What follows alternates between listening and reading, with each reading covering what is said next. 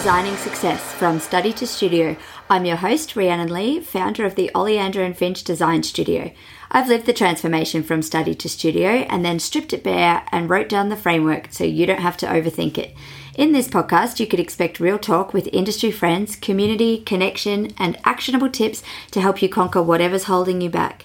Now let's get designing your own success. I have so much going on in my business this week. I cannot wait to pop up and talk more about it. I have a webinar tonight. By the time you're listening to this, it will have been last night. There are over 100 people registered to come and have a listen, and I can't wait to share with them some ideas on how they can get 2 clients into their business this week. And I'll be sharing some results with you, obviously, as they go off and implement my framework. I also have the framework, speaking of, opening for new intake this week. So if you are on the waitlist, check your emails Wednesday morning. Something exciting is happening, and I have really big changes in the back end of that course and program this round. I've made a lot of changes to adding more and more templates and things that you can access, obviously, on top of what was already there. We've also changed the platform for our chat app, and we're loving it inside there. The frameworkers are on there all day, every day, just asking each other things around. We've had scope of works and warranties come up, and clients who have had particular red flags or questions. It's a really great community of just nutting things out together. So I'm loving that. The last thing that we are launching along with the new student intake this round that I have never done before, and I'm a little bit nervous, I won't lie. I am feeling a little bit like, is this the right choice for my business? But that is a payment plan. So I am now allowing anyone who wants to be part of the framework, and that means weekly mentor sessions. So you get 1 hour with me a week and with your frameworkers and with your guest speakers. So you get to dial into our Zoom calls every single week. So that's 4 per month. You get straight into the chat, you get straight into all the documents and all the video lessons, and you basically get everything you could possibly need for your interior design business, and you can pay monthly $199 per month plus GST. So that is so new for me, and I can't wait to see how it goes, because it is born of some feedback that people have really struggled with the 2297 price point to pay in full. That is cheaper if you pay in full than if you have the payment plan, obviously, if you do the math quickly. But, and that's obviously to encourage you to pay in full and to have it all done. But if you need to do it piece by piece, I'm totally feeling it, sister. I have a mortgage, I have kids, I get what economic situation we're in, but I really do want to help as many new designers and interior designers out there that could find benefit inside of the framework. So this is a way that I can cast that net a little bit wider and to let more and more people in and to get access to these weekly mentor hand-holding sessions where we can really go deep on your business and scale or set up or start or succeed in whatever success looks like for you. Enough of that. If you need anything from me, an alignment call, you want to check if it's right for your business, or you just want to chat about it, drop into my DMs over on Instagram at oleander_and_finch. But for today, let's get designing your own success. I'm going to discuss how to identify and leverage your transferable skills from your previous work life. Being able to pinpoint these skills and using them strategically, you can differentiate yourself in the market very easily and create a unique opportunity. Before I dive into practical steps, I want to briefly help you understand the concept of transferable skills. These are abilities and things we've picked up along the way, knowledge, experiences, all those sorts of things that we've gained in other industries that can be applied effectively in interior design. Things like marketing, sales, maybe you were in copywriting or administration, so you're like really great at coming up with systems and processes. There's all sorts of diverse skills that we can pull out from our employment history. There's even unique backgrounds such as education or performance art that can provide you with a competitive edge. So let's get into it. The first thing we want to do is actually identify those transferable skills. So whether that's mind mapping or like just writing a list and thinking about reflecting on your past roles, think of them as job descriptions. Like, was there any specific projects or times where you focused on skills that maybe weren't the obvious ones in the job description, but you were sent to take a course or upskill in a particular area, or you did something that you can write on your list. Just jot it all down if it even remotely sounds like something you might be able to use in your own design business. These skills might not seem obvious at first, like you might have taken the minutes in all of those endless, boring corporate meetings, but hello organizational skills. So grab a pen and paper, pause this if you need to, or think about coming back to it at a different time, and sit down and let's see, give it 20 minutes. How many can you list in 20 minutes of tasks that you performed in your last role that might apply to running your own business? Try to consider both hard skills like knowing design software proficiently or project management, and soft skills. So communication, problem solving, just the way you are with people. You don't need to qualify the skills, but try to think across the board. Don't overlook the things that you take for granted that you're good at or that you enjoy either. It's one of my biggest pet peeves how creatives diminish their importance just because we love doing the work. Like I see people undercharge because they're like, this should be illegal. People pay me to shop with their money. That's not what they're paying you for. They're paying you for all the time you spent at design school, all the things that you know, and your natural ability to pull things together and return a transformation for them that is cohesive, well thought out, intentional, and beautiful. Just because I live my dream job doesn't mean you should be getting it for free. If you're a natural leader or someone that colleagues seek advice from, skills come in lots of shapes. So not just things that you get a formal qualification or certificate for, and don't forget the ones that you also love doing. If you struggle with this exercise, because some people do find it really hard to write positive things about themselves or think of all these skills that they bring to the table, perhaps you can seek some feedback from colleagues, mentors, supervisors, people you've worked with before, just to get a broader perspective on your strengths. And it might feel a little bit awkward, but it's actually an amazing exercise to do. So if you touch base with 5 colleagues and ask them honestly, say, look, you can be brutal, I can take it. What would you say my work superpower is? And what would you identify as my blind spot? If they could tap you on the head and fix a trait or behavior that you maybe didn't know you have, what would they secretly choose to fix? Just craft a few questions like this. So open-ended questions, things that the results will give you skill sets basically. And I would do no more than sort of 5 standard questions and send the same to 5 different people, and that'll start to show you a real pattern. Once you get your surveys back, you can look for common threads across all the different responses. And then once you have your list, you can look for different industries and roles and identify the transferable skills that you have that will benefit your design career. So if you've picked your top 4 skills that you think might be helpful, you can then go and have a look at jobs in the design industry that are out there that might need those particular skills, and really start to craft an idea of what sort of skills you're bringing to the table that your colleague, not even your colleagues, that your peers may not have. Once we have our skills, it's all about using that creativity that we have to think creatively about how will we leverage these transferable skills for differentiation in the market. So imagine, for example, you have a background in education and performance art. You could leverage your experience in set design to create immersive 3D renders for school groups. So you could look at something borderline commercial, I guess. I'm just sort of coming up with it, but you could say, hey, before you guys get right into it and start paper macheing planets and painting everything, I could show it to you in 3D using my 3D render programs, something like that.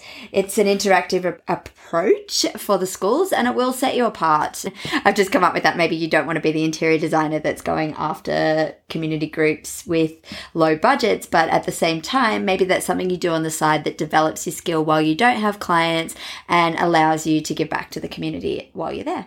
You're probably going to hear a lot of things about your USP or your unique selling proposition, and having transferable skills will really help you to understand what that actually is, because it's about your own personal background. So your USP, it's about your own story, and you will be able to craft that USP by combining your transferable skills and your personality and your background. All these things come together to make up the story of you, and they are the reason that you are not identical to the person in the same street as you who is also an interior designer offering e-design. You're still going to be able to set yourself apart by what skills you bring to the table and what your past history is. Keep in mind, you want to be highlighting these USPs all the time in your marketing material. So you really want to be talking across your website or social media profiles, attracting clients that resonate with your offering by just Share your story all the time. Explain how your diverse skill set benefits clients in ways that others might not. Again, I'm just using the example of sort of performance art. I am not shy to speak to the contractors on site. I'm willing to do an interpretive dance about a crab. Just get silly, get fun, lean into what makes you you. Knowing these USPs as well can really help you craft like a workshop or reach out and offer to guest speak at a relevant industry event, because there's a possibility that you become an expert in your niche that's so specific because of your ability to be aware of your combined transferable skills and background and what makes you different. In that case, you can craft presentations, you can reach out with all sorts of things. Like, think creatively how once you get to your transferable skills and you know what they are and what makes you different, once you've written your story, use it to pitch yourself onto a podcast, use it to pitch yourself into the media, use it to craft beautiful presentation packs with like really great, as I say, bio is all put together in a way where it's obvious that you know who you are and what you bring to the table. Some of these transferable skills will not be so obvious to the naked eye. Like perhaps if you have a background in sales, you can leverage your persuasive abilities to pitch your design ideas and secure new clients. So your discovery calls might be your strength, or you might know exactly how to put a call to action out there that leads you into a conversation instead of letting clients self-diagnose themselves in and out of your business.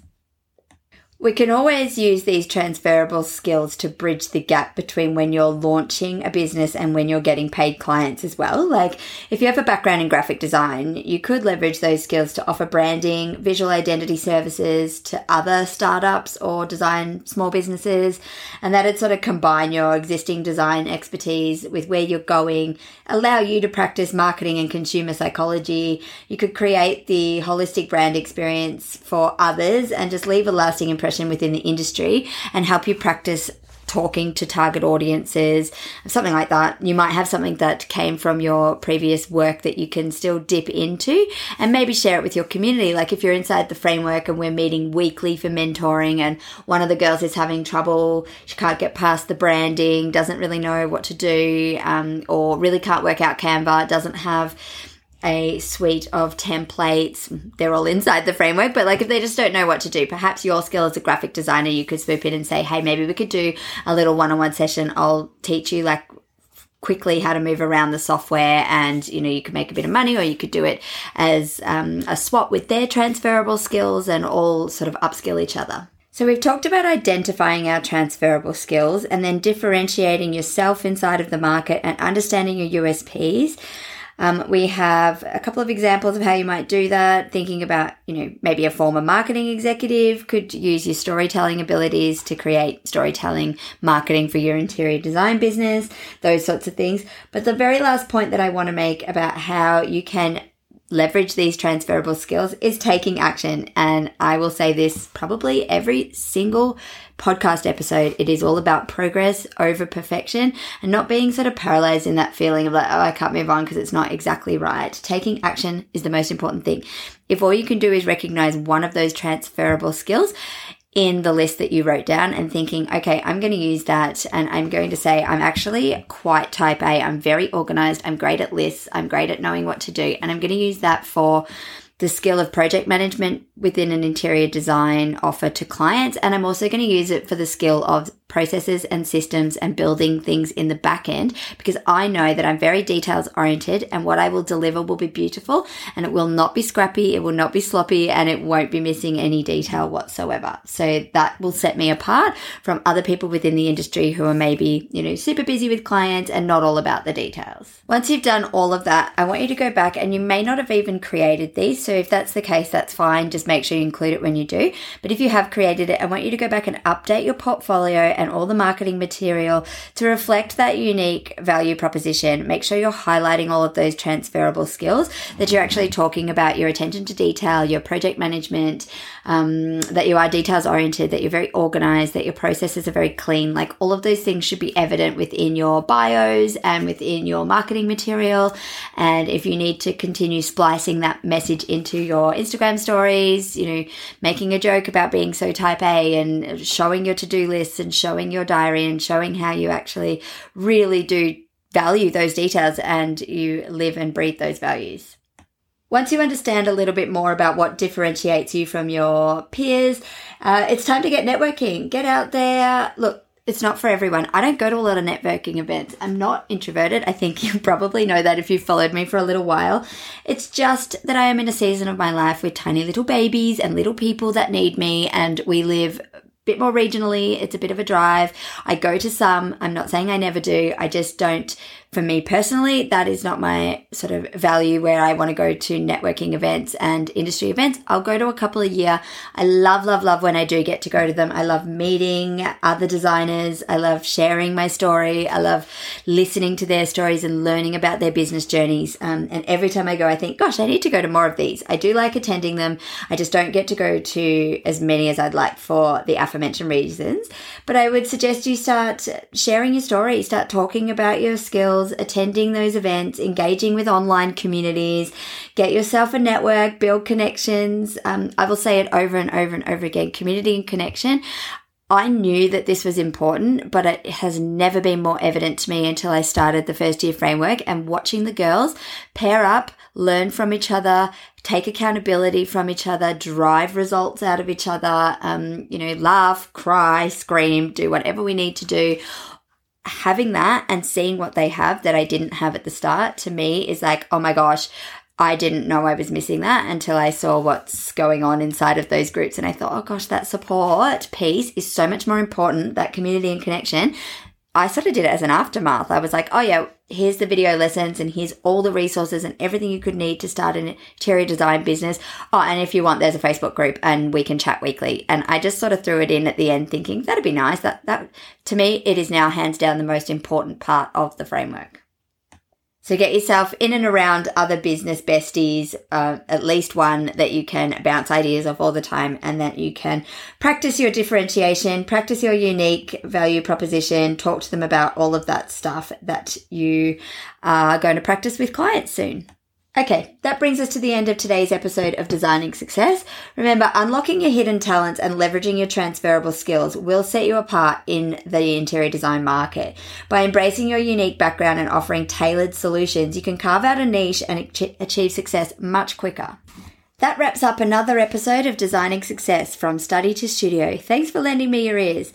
Remember, progress over perfection is the key. If you found value in today's episode, go ahead and hit subscribe or share it with a friend.